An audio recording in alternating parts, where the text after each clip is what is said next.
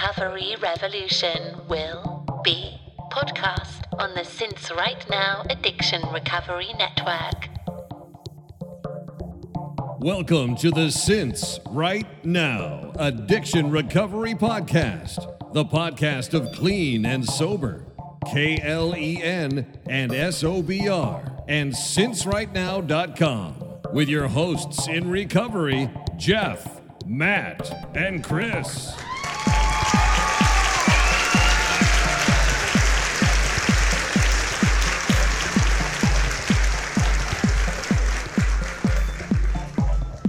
Okay.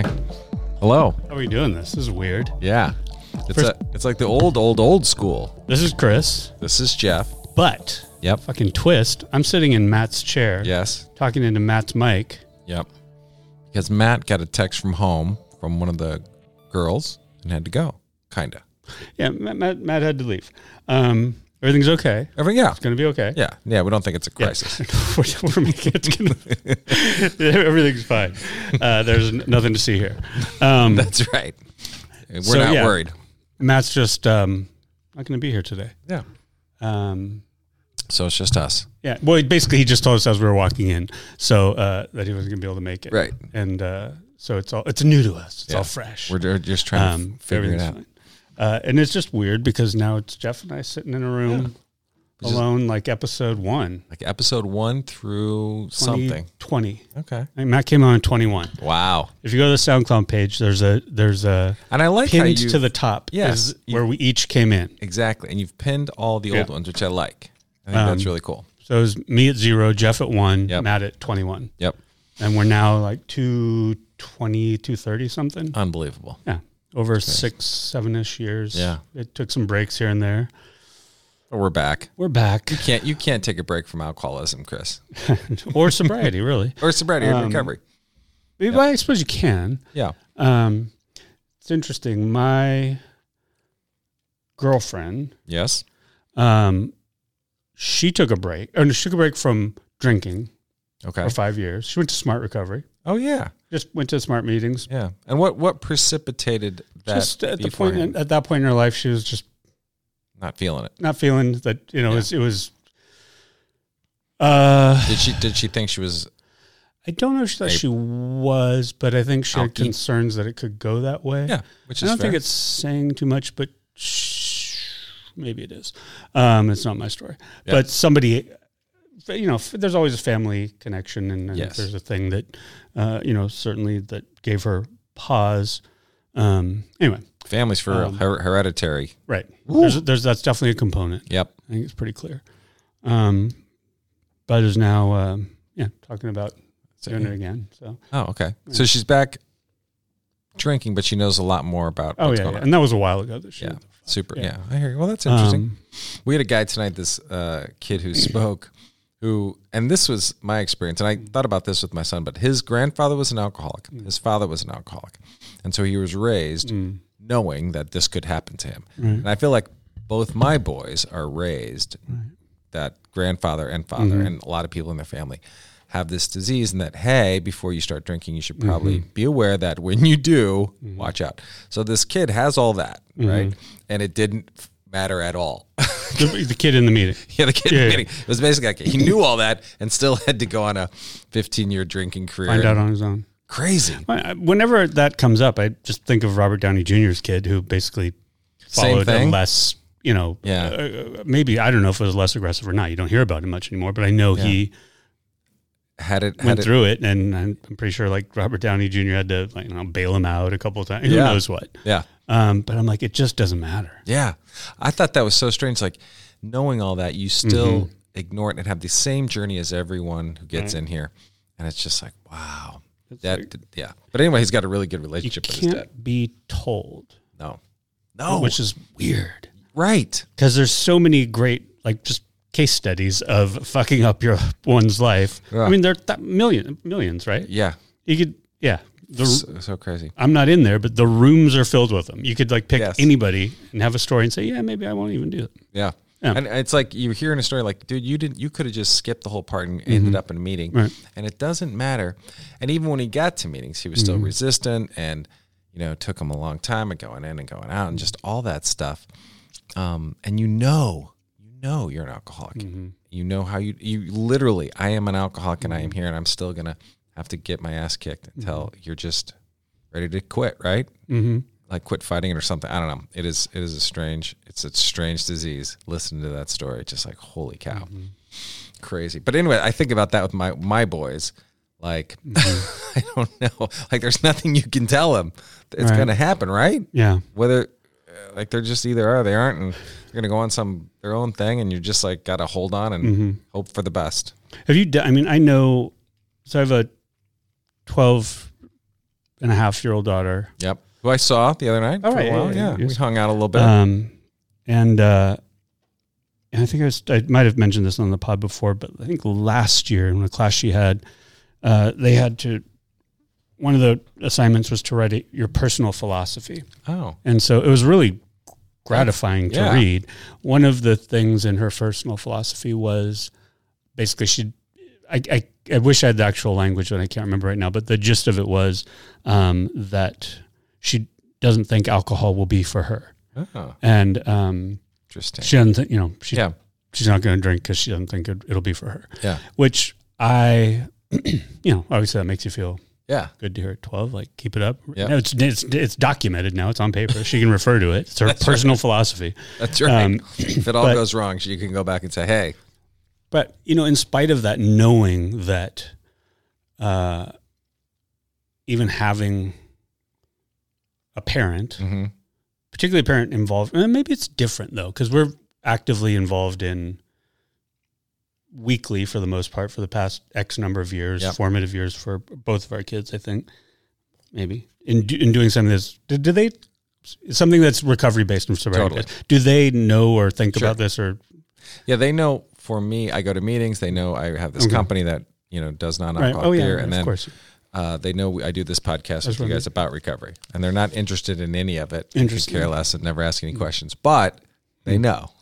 And so it'll be interesting.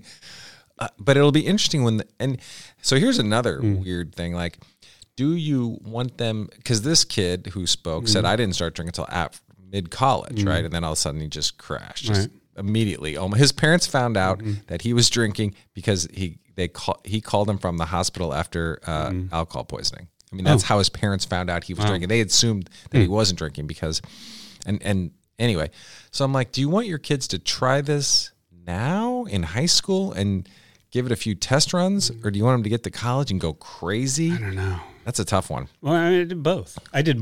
Yeah. I did test runs and went crazy. So that's true. It doesn't. I don't think there's a magic formula for. Yeah, it's not like they're going to be European where you ease them into it and they don't ever go crazy. I think if they're alcoholics, they're just going to at some point prove to the world that they're alcoholics, right? Yeah, I think what it is, and it's less about the alcoholism than it is about needing something neurochemically and just in general emotionally to magnify or numb something, right? It's sort of one or both sometimes. Yeah. And for me as an anxious social introvert, it helped let me be extrovert. Exactly. And it numbed the shit I didn't want to feel, but that kind of stuff. But I think unless you figure out how to handle that, all of the stuff about not using substances to address those issues is going to it's easy. It's just easy to use the substance. If you don't have the tools to do it on your own, and through some other means, I was thinking about that. Like, I immediately did what a lot of people do, which is transfer. Addictions feels a bit strong, but like I immediately went to working out.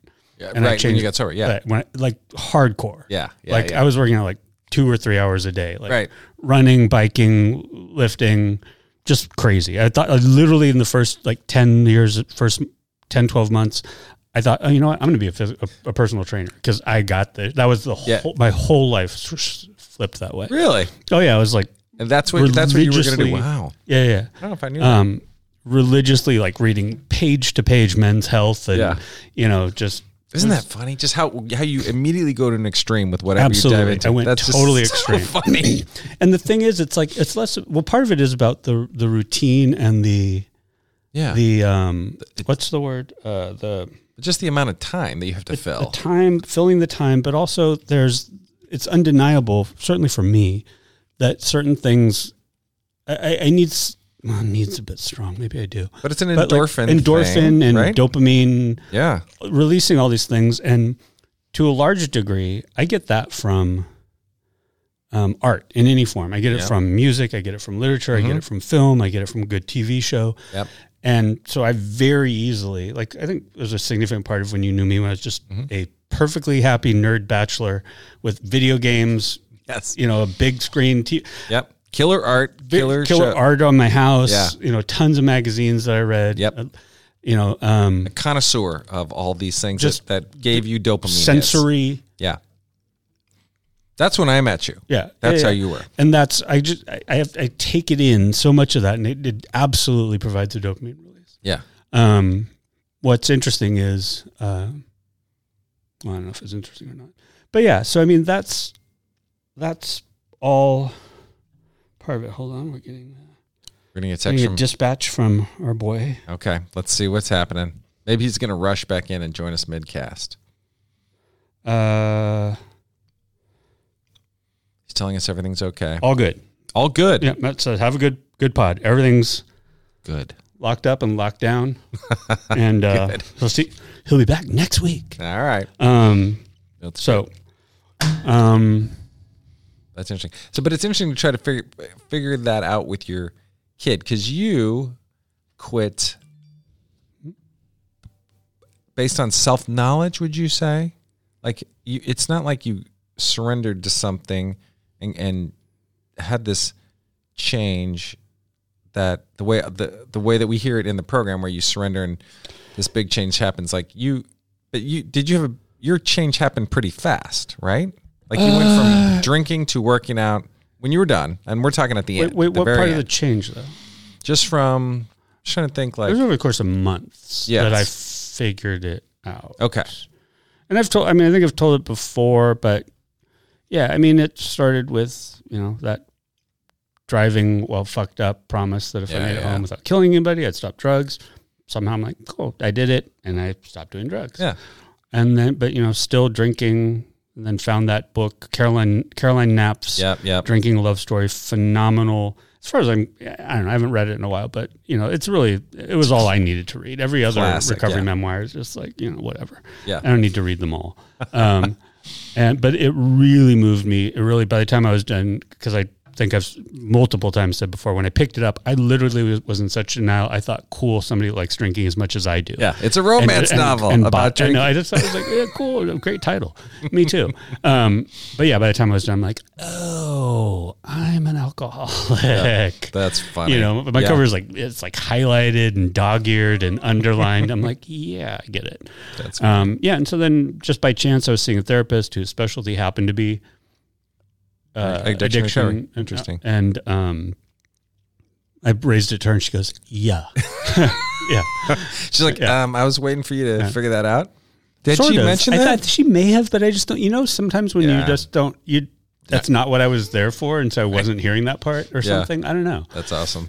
And then I put together that plan. I'm like, okay, well, here's what I'm going to do. I want to drink with some people before I stop. So I remember this. Yeah, and so I would go out and it was such a non-event. It was such a non-event. Like this, I actually drove, to Texas to see people and drink with them, and it was just wow. Yeah, and she's like, "Why not now?" I'm like, "Because I want to do it this way." And I didn't drive drunk. That's good. And were the last drinking that you set up to drink, were they fun? Do you remember? Really? I mean, a drinking compatriot, bad influence. Was it a bunch of people that you talked to after you got sober, or was it like? No, I didn't talk to any of them after I got sober. So you're kind of breaking up with everyone. Basically. Did you know that at the time? You were not never really. Talk to them? I didn't fully understand that. Like these are the people I had to have a last drink with. Right, exactly. But I'm not going to talk to you after I get sober. You're my buds, but not anymore. That really isn't that funny? Yeah, it is wild. Like I drink with you guys. I love you guys so much. Yeah. But we're really not going to hang out. Oh, wait. Interestingly enough, the one person who I did have a brief, like sort of reconnection with also got sober. Oh, you're kidding. And he's a person that's funny. Maybe a year or more before I got sober, when I was living in Houston, definitely more than a year. I'd met him in Houston. He was a good friend for a while. Yeah. At one point, I remember one night we were in my apartment, I think like watching basketball or something. He was coming over to watch a Rockets game. And I was like, sit down and get you a beer. He goes, Chris, I got to talk to you, man. He goes, I think I'm going to stop drinking. I'm like, what? And he's like, I think I'm an alcoholic. I'm like, shut up and just get a beer. And he took one. And he did. And then they kept drinking. Yeah. And I'm like, do I feel guilty? Maybe. But also, it was pretty easy. It didn't take a lot of arm twisting. It's funny. The guy tonight had that exact same moment where his buddy, he just had gotten to him and his buddy's like, hey, you want a beer? He's like, yeah. Yeah. Like no resistance whatsoever. I'm going to quit drinking. You want a beer? Yeah. Yeah. I know. That's funny. Yeah. But the guy got sober. He did. Okay. He did. So nothing bad happened. He didn't. No, he got sober and That's funny. But yeah, it's interesting how that happens. So basically, just everybody that was your best friend ever, they're gone. I mean, do you have? It's funny. I quit coming out of college and it was already turned bad for me. But what is strange, I didn't talk to anyone I went to college with, which most people do for 20 years. Oh, I mean, I just saw, but it's been forever. Okay. I just saw them all recently last year. I went to the first time. And I think, and I don't know if I think I did not like myself around those people. And getting back into that group in sobriety never felt right. Because I don't think I behaved well. You know what I'm saying? Absolutely. And I think I just had a real strange hang up with my behavior during the last couple of years of college. And I don't think anyone held anything against me, probably. It was most of it was in my head, but it still felt weird. One of my roommates who I did keep in touch with from college ended up dying in a fire, but he was drunk. You know what I'm saying? So that's a nightmare. And he was a guy who used all the time and was sort of the life of that anyway. So that was a strange thing. Like you don't realize how many deaths alcohol actually is responsible for, because they don't really mark them as alcohol deaths, even though you're passed out and there's a fire and you are passed out, right? Yeah. And the other guy got out who wasn't drinking, which is a tough one. But and I think, even without a definitive reckoning, I think there are statistics that gauge the I don't know what you call it, but basically the spread, the damage spread, from alcohol, whether it's by, any number of cancers that alcohol contributes to, or car crashes, or falling asleep with a cigarette burning because you were drunk. That was it. They do have some, I think, statistics on that, and alcohol by far has the biggest sort of just whatever wave, ripples out and just does so much more damage from, to others in your family, blah, blah, blah, friends, family, all that. Yeah. This was a drunken, this was a cigarette in a couch. Jesus. Yeah. And there's one of our friends, John, who has the cigarette in the trash can that torched his art studio. Did you ever hear that story? Yeah. That was something like that. Oh, really? It was always like something like that. I think I remember that. Yeah. Yeah. Anyway. Yeah. So I was thinking about that, so I got sober at 30. Yeah. So I had a few more years on that. And I definitely was, shame played a big part. And I've talked about this before. Just felt gross. I felt like an embarrassment. Like that's really what was a big driver for me. At the end, just feeling shame. At how I looked, how I acted, how drunk and sloppy and gross I was, and all of that. Yep. And I don't know if you heard, there's in the past couple of days, there's been this bit of news going viral on Twitter about this 22-year-old senior at the University of Kentucky who, totally drunk. She comes home to a dorm, which what senior's staying in the dorm, but and there's a black freshman who's working the desk at the dorm. Yep.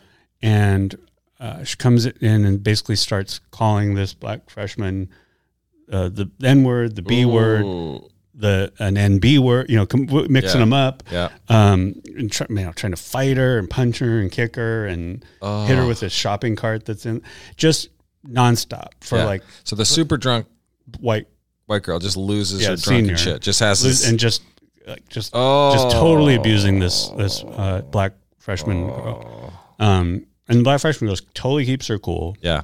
Handles it, calls for an RA, calls for the cops. This is what I'm supposed to do. And does all the things and is just trying to keep this girl kind of safe and not fucking with her. Not hitting her and kicking her and also ideally to stop calling her an all these B things, word. right. But none of that's happening. Right.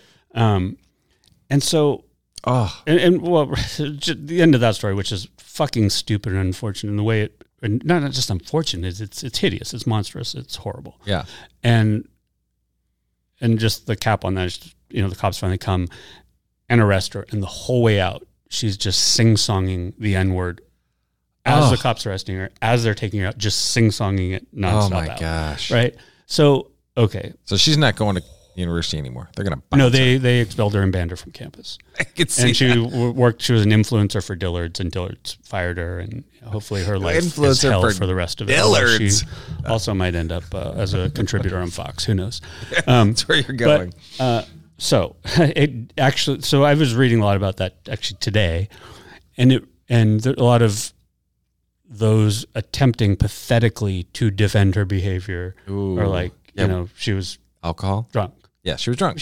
That's okay. She was drunk. Yeah. She also had gotten kicked out, it turns out, earlier in the evening, or maybe right before that, not much, I don't know how much earlier, of a bar/club for doing the exact same thing, calling people the N-word. Oh my gosh. And then there's also a video of her from like a year ago just being a gross, entitled, drunken bitch. Now, do I feel sorry for people with drinking problem that's not misbehaved, that are hateful pieces of shit?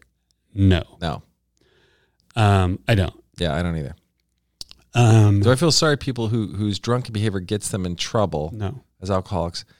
I don't know. I don't think I do. I don't either, because I think you got to go through it, right? I mean, look. If she's an alcoholic, right? Sounds like she might be, and a racist, which is a really bad combination.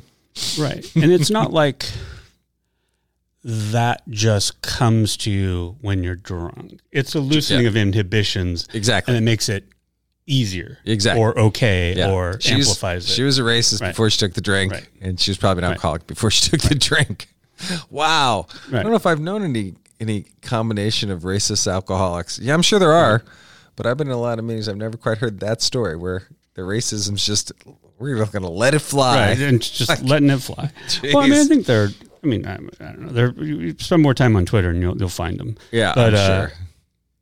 So, and then I start thinking, was I ever that bad? I'm trying to think of, I guess what it is what were your worst moments? Horrible to other people. Yeah. Behaviors. What did I have them? What were they? I'm sure I must have. Yeah. I think a lot of them were, quite frankly, just really interpersonal. Yes. And I was just unpleasant to people that I was supposed to care about, quite frankly. Yeah. And one that jumps out is I just remember my buddy Tim, shout out to Tim, who's been on the podcast a long time ago. Yeah. He was my one normie friend when I got sober. He's a guy, he's a take it or leave it, like unfathomable to me kind of drinker. He's like, totally. You can have like one beer and then not drink for 10 months and like be like, what, a drink? Sure, why not? You know, and exactly. I'm totally like, I cannot fathom that. It's such a strange foreign thought. Anyway, but I just remember one time, and it is strange that certain alcohols affect you differently. Mm-hmm. And tequila is mine. And you know this. Like I started doing big ass tequila shots with somebody at some club that Tim and I were, and we come out of the club. He's trying to like sort of take care of me. Yeah, calm me down. And I'm just like, I just remember like grossly threatening, like, motherfucker, don't you tell me what you do. Lay another hand on me and beat your ass. And you're telling Tim this. Yeah, I'm telling my best friend. I'm like, and Tim's like, okay, Chris, settle down. Yeah. And I'm just like, what? So is that something you should be ashamed of today? No, because he's forgiven you. But those are the exact things that we did that makes you feel ashamed. Mm-hmm. Just being a drunken dick. And I had lots of those. Yeah, just being a dick. Yeah, you just go off on somebody, just verbally, I don't know, just being a drunken dick. Yeah. And so I think in the same way that not forgiving somebody for being a racist just because they're drunk. Yeah.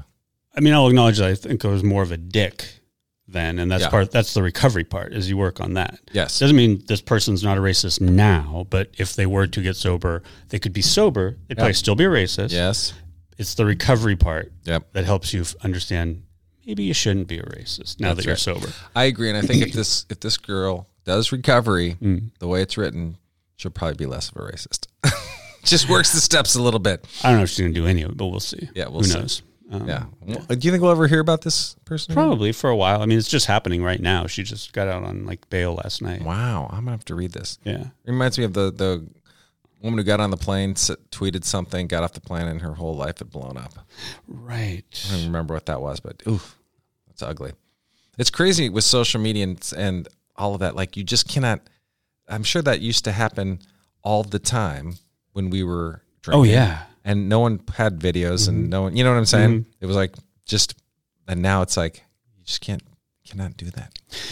What's interesting about social media is, I was thinking about this today too, is the people. Well, maybe it sounds super naive. I guess it does, but it's like there's so many causes it's benefited, like Black Lives Matter, and even like Get Out the Vote efforts, and addressing issues of the Roe v. Wade decision in terms of the Supreme Court and and mobilizing and activists. Yep. Sorry, somehow all of a sudden my words escape me. But I read something today that somebody said, I'm so disheartened that we were locked inside for a year and a half, and I thought maybe it'd give us time to reflect and how to be better people once we came out, but it just made us uglier. Yeah, that is true. That is super interesting. And okay, do you think? But I think it's been purposeful. Yes. Go ahead. No, but I was trying to catch the mood of the country, because it just felt crazy. Mm-hmm. It just felt like we've gotten more years. Crazy. Yes, and since the pandemic, for sure. It's felt like it. Do you think this is the day after the election. Yes. And I don't know when we'll post this, but it'll probably be 2 weeks from now. So who knows what will actually have happened. But so forgive us if we get this wrong. But it felt like something was sort of normal last night, did it? It did. Was there some normalcy? There was a little bit of normalcy. I think Can we declare a little bit of normalcy? Only because it seemed like people, I don't know, but maybe that's just a bad read. Well, I think we seem to have stemmed. Sorry for all that sibilance, but I was trying to figure if stemmed is the right word. But yeah, the quote unquote red tide that was supposed to happen. Also, fuck you. Yeah, fuck you, conservative voters. Yeah, fuck you. Just fuck you. Sorry. Because the conservatism as a viable political option. Yes, maybe that's dead right now until any sensible group reforms something that is viable. Yes. But right now it's not sensible. Anyway, so that's good. There was supposed to be a red tide. Yeah. We seem to have stemmed that. We think a red trickle. Yes. But you think about it, like if the Republicans would have run. Oh, we're going to talk a little politics. If they would have run normal people. Oh, we're not supposed to talk politics. Sorry. I don't know. No, I think we can. I think the party was just against democracy, and I think everyone was like, "Yeah, you kind of got to be for democracy. Right. Just be for democracy, and then you can disagree on policy, and we'll vote for you." They should have won by a lot. Like in a normal year, with normal candidates, they probably would have won by a lot of. I don't think we have. There's no more. There aren't going to be normal years anymore. I just don't think there are. I mean, when I said it's purposeful about what happened. Yeah. I mean, it sounds conspiracy theory-ish. Yes. I mean, I do think there's widespread, maybe not coordinated amongst groups, but multiple groups working to stabilize. Yeah. I don't know, just solidarity across, people. And when you look at like the way Obama was voted in was so really overwhelmingly to a large degree. Mm-hmm. And then you look at how divided we've become since then. Yes.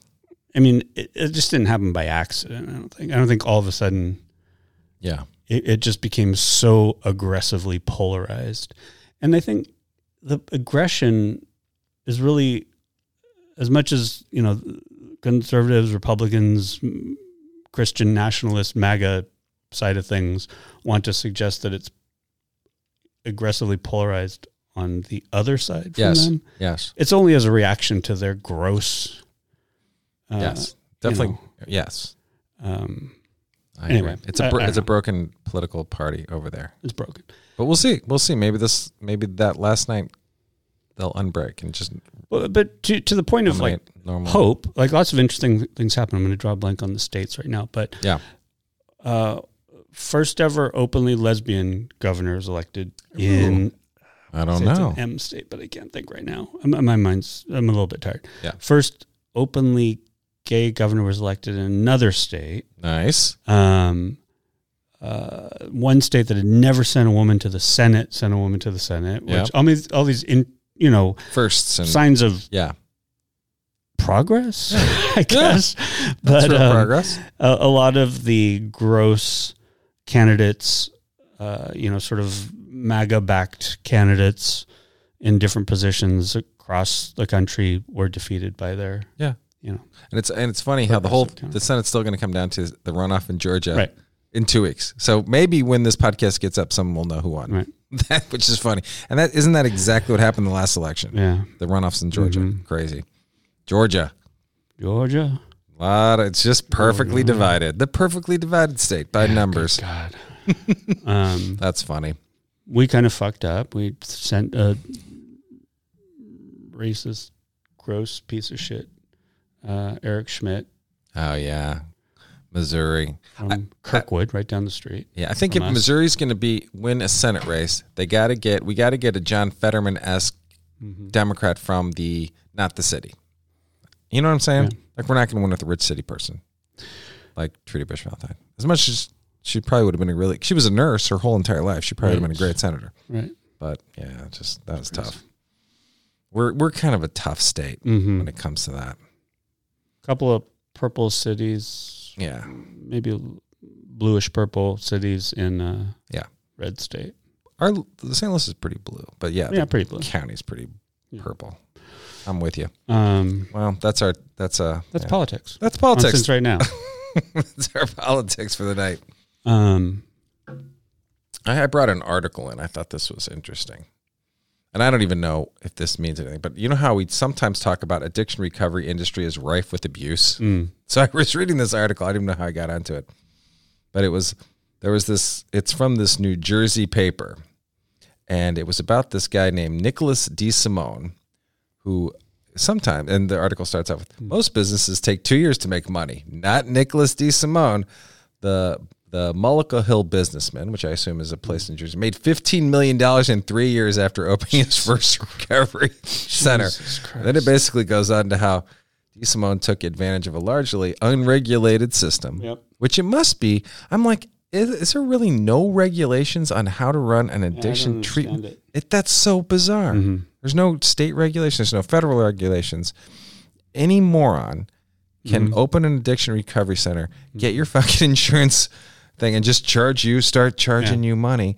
So some of the things that they did were urine tests. This is my favorite one.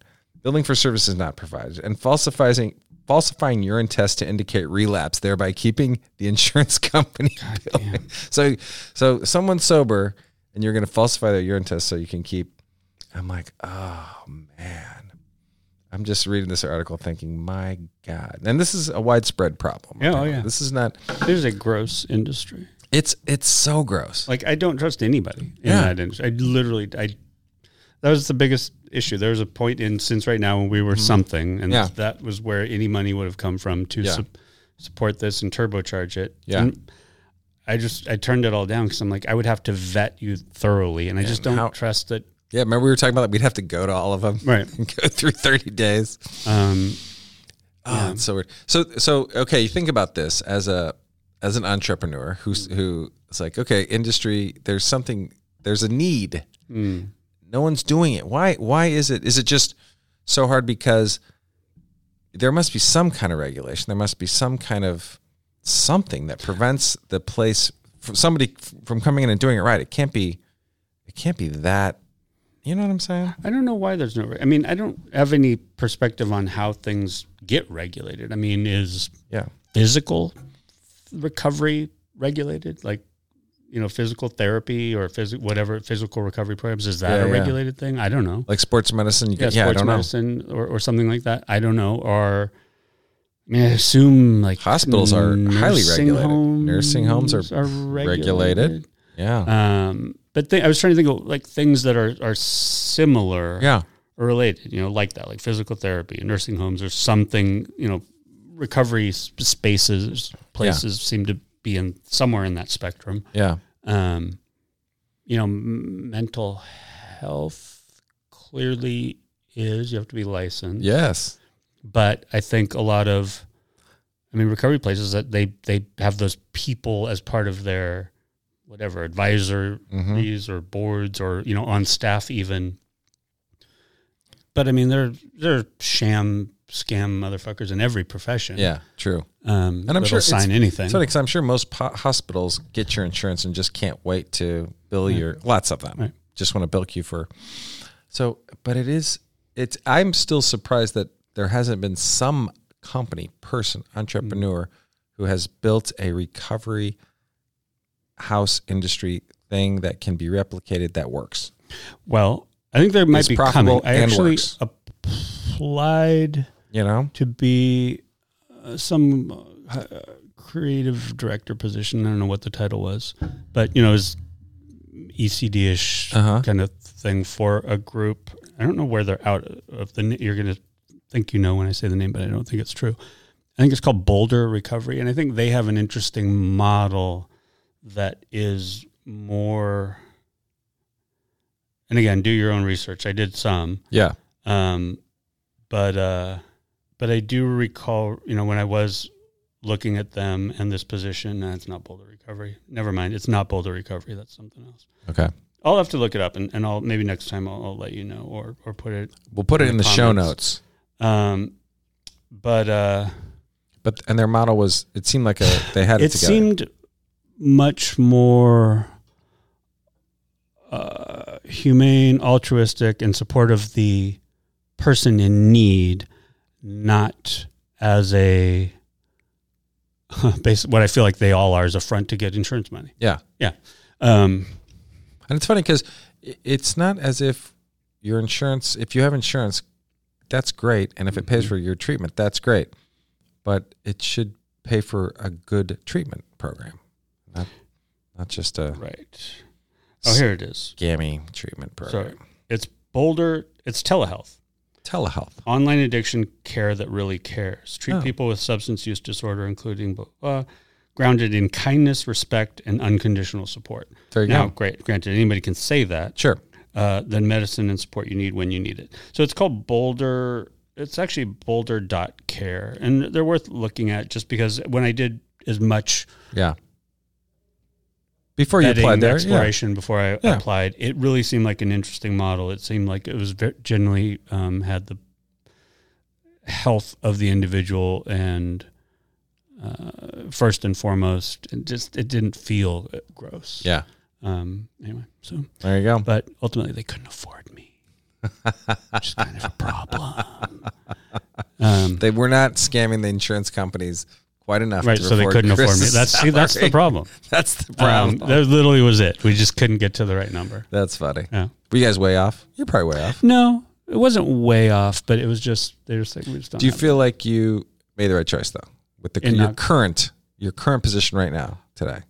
Well, financially, certainly. Yeah. Yeah, it's I'm making a lot more than I would have there. Yeah, that's good. But yeah, I mean, would it have been cool to work for them? Like, as like I said, like I believe in them as much as I've ever believed in any recovery resource. Yes. Did I tell them you will not find a better candidate than me? Yes. Yeah, I did. I told them twice, actually. I told two different people that. Okay, so listen, I am the man. I get what you're doing. That's right. And I've been on either side of this equation. Right. I can tell this story better than anyone. Yeah. That's funny. That's true. I said, so can we find the money? Yeah. We can't right now. Yeah, well, okay. Fair enough. Were they a startup raising capital? They were. Yeah. They were raising capital. And I wonder, trying to think about okay, you're going to come up with this idea. Everyone knows this industry needs it reinvented. Everyone. Mm-hmm. Lots of people. And I think there's lots of stuff flying out there. And I see a lot of it because people will bring stuff to me, apps and different models for us to sponsor, right. Well-being to sponsor. Excuse me. Oh, Well-being Brewing. Right. Sponsors this show. I'm just going to say that. There's our commercial. We have a new beer coming out. I tasted it. It's delicious. Very excited about this. So everyone and all of the pitch decks all basically say this industry's broken. We all know it. Here's all these reasons. All this stuff, it's corrupt, it's this, it's unregulated, there's just scam artists in it. Everybody, you're getting people at their most vulnerable. There's all this friction and it never works for the person it needs to work for, right. which is the person trying to get help. Is the thing. And yet, I don't know if the business model is there or the investment's not there or the right thing hasn't hit yet, but it hasn't happened yet, right? Like we haven't quite figured it out. Right. It's still out there. It's interesting. I'm only saying this because I'm thinking, when are we opening the SRN Giant Treatment Hospital? I know. It would be interesting. It would be, right? You've thought about that. Mm-hmm. Just how you do it. Mm-hmm. Yeah. It's tough. Just basically 8 hours a day of listening to us talk. We just have a room and they have to come to a live taping of the show. Listen, it's going to be a long podcast. That's actually not bad. Well, we could interview everyone. They could all tell their story, make them feel like, special, put them in the chair, grill them, get their story, use it as content, use it against them. Use it against them. Remember when you said this? Go to the tape. Go to the tape. Let's take a look at the tape. That would be awesome. We just follow them with cameras. That's right. It'd be like Alan Carr's The Easy Way to Quit Whatever, where he tells you don't quit until you end the book. So we say, all right, here's our method. You don't quit drinking or using until we're done with you. And then we're just going to follow them around. I love that. The old Alan Carr. That guy. Is he still alive? I was going to say I'm sure he's not. Yeah, he can't be. He doesn't feel like he would be. For you newbies out there, Alan Carr. Mm-hmm. He helped you. He helped me. He helped me. Quit smoking. Quit smoking, yep. Yeah, the Alan Carr Easy Way to Quit Smoking. I don't think I did quit, but he certainly helped me get ready to quit something. I know a couple people that have read it and say it didn't stick. Yeah. There may have been it was a perfect storm for me. I read it while I was you gotta want to quit. Sick. I also wanted to quit. Yeah. I was I think I had just at the time found out I was going to have a kid. Yes. Didn't want to be smoking around. That's a good one. Her mother. No. I think I was sick in bed. I thought I might as well read it now. Because, Yeah. But I like it. Yeah. Don't quit now. Right. I love that. First chapter. Yeah. Like, oh, good. Whew. I thought I was going to have to quit right now. Exactly. Like, no, you just keep reading this book. You can keep smoking. Yeah. Thanks, Alan Carr. But really, anything, we know this. Quitting anything, it's just whatever method works for you. Because there's just there's no easy way. Yeah. It's just figuring out what you do when you quit is the issue. And the other thing is, I think, I don't know what AA's perspective is on this, or if AA even talks about it.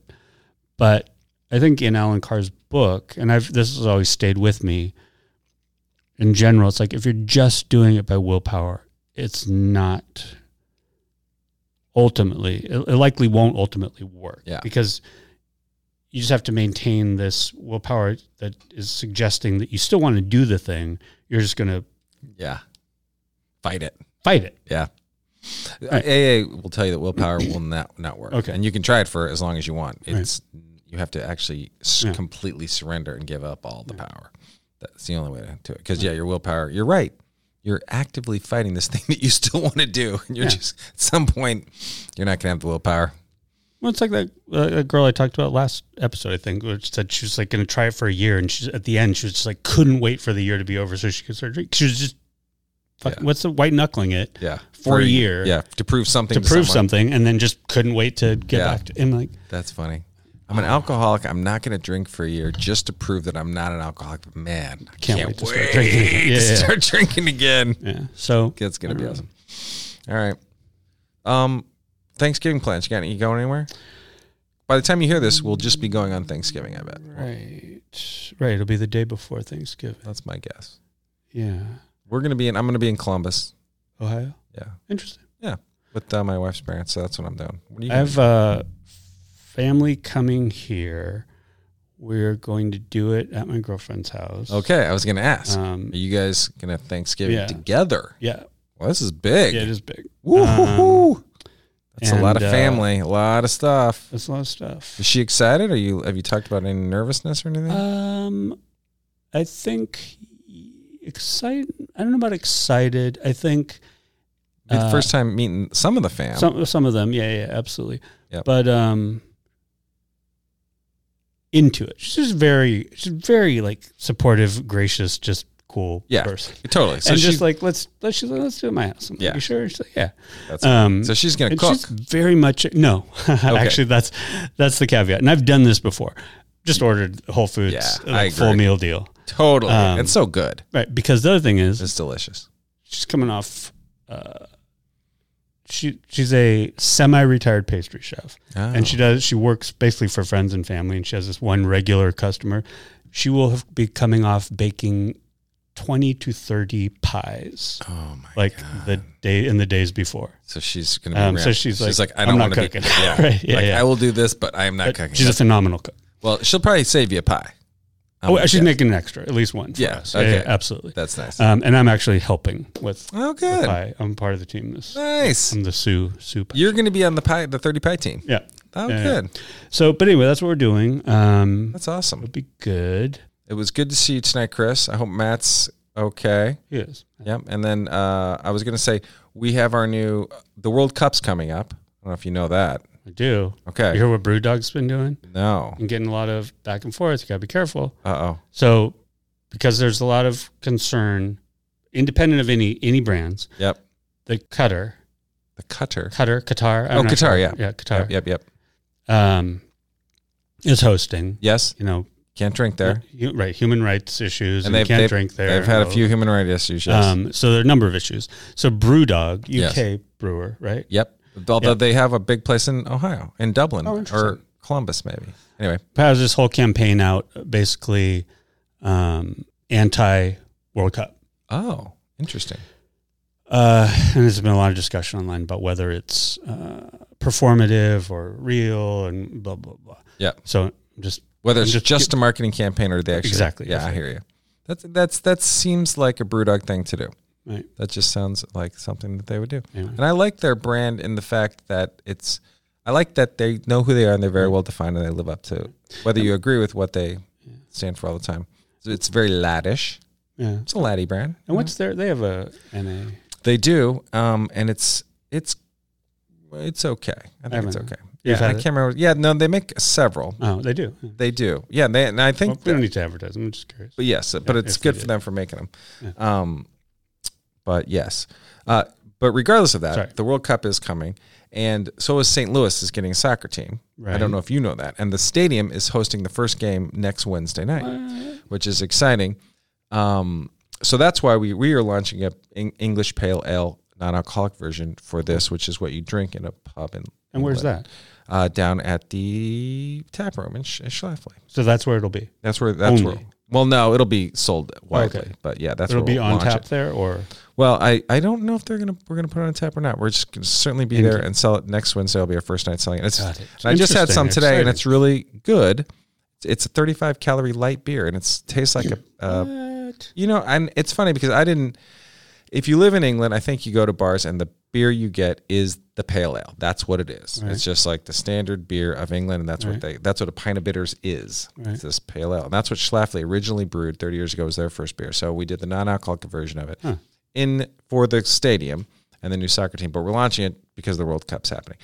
And I thought about the That's World cool. Cup, knowing how controversial it was going to be, knowing that it had a lot of whatever. And I still think the actual gameplay will overcome all that because there's such great matches. And I think if you keep it on the field, and I think you can separate the two, and you have to, because I mean, you watch TV and you love the match, but you still don't have to like the place. Not watching the games, I don't know if people, I don't know. And it's not like I'm just some giant, soccer fan. Right. I don't know if you are. No, I'm not giant, but I'm like No, you like, but I love the World Cup's a wonderful event to watch on television, which is how I will be enjoying it with my match day light, and I'll get you some too. That'd be great. And Jeff and I saw each other. Saturday night at the big Lohmeyer Sculpture Park, which I will say is probably our other world-class. It's fantastic. Thing. Yeah, we have two. We have the City Museum, and we have this sculpture park called Lohmeyer in St. Louis, which is amazing. And we have other things that are world-class. I mean, our zoo's pretty great. Yeah. Top 10 zoo and things like that. But we have great. Anyway, that's a killer. But Jeff and Wellbeing were sampling right there. Right front of it. They were the first damn booth. Yeah, it was 8,000 people, and we're right there. And it was really cool. Yeah, we sampled the shit out of it. It was a great event. We had a lot of fun. Saw lots of people we knew, gave everyone some NA beer. That was a cool event. It was cool. Yeah, really nice vibe to it all. Good times. Did you guys did you guys ever walk the light trail around in the back of in the wooded area? No, we never got to that. We got to food shop. You guys I saw you bought a lot of stuff. Yeah. A lot of cool stuff. There was a lot of cool stuff there. There was a lot of cool vendors. I was really impressed. I know, actually. me too. Just good art, good stuff. Yeah. I mean, it was fun. Yeah, they curated it very, very well, which sometimes those are not curated well. No, not at all. That's why I was really surprised to find so many booths that just had really great stuff. Yeah. Good job, you, Lohmeyer. Yeah, good job, Lohmeyer. All right. Oh, wait. We'll I'm see. doing something I said I'd never do again. Just press a button. I started and stopped the board. Yes. I started, now I'm going to stop Matt's it. on here. Okay. Goodbye. Thank you.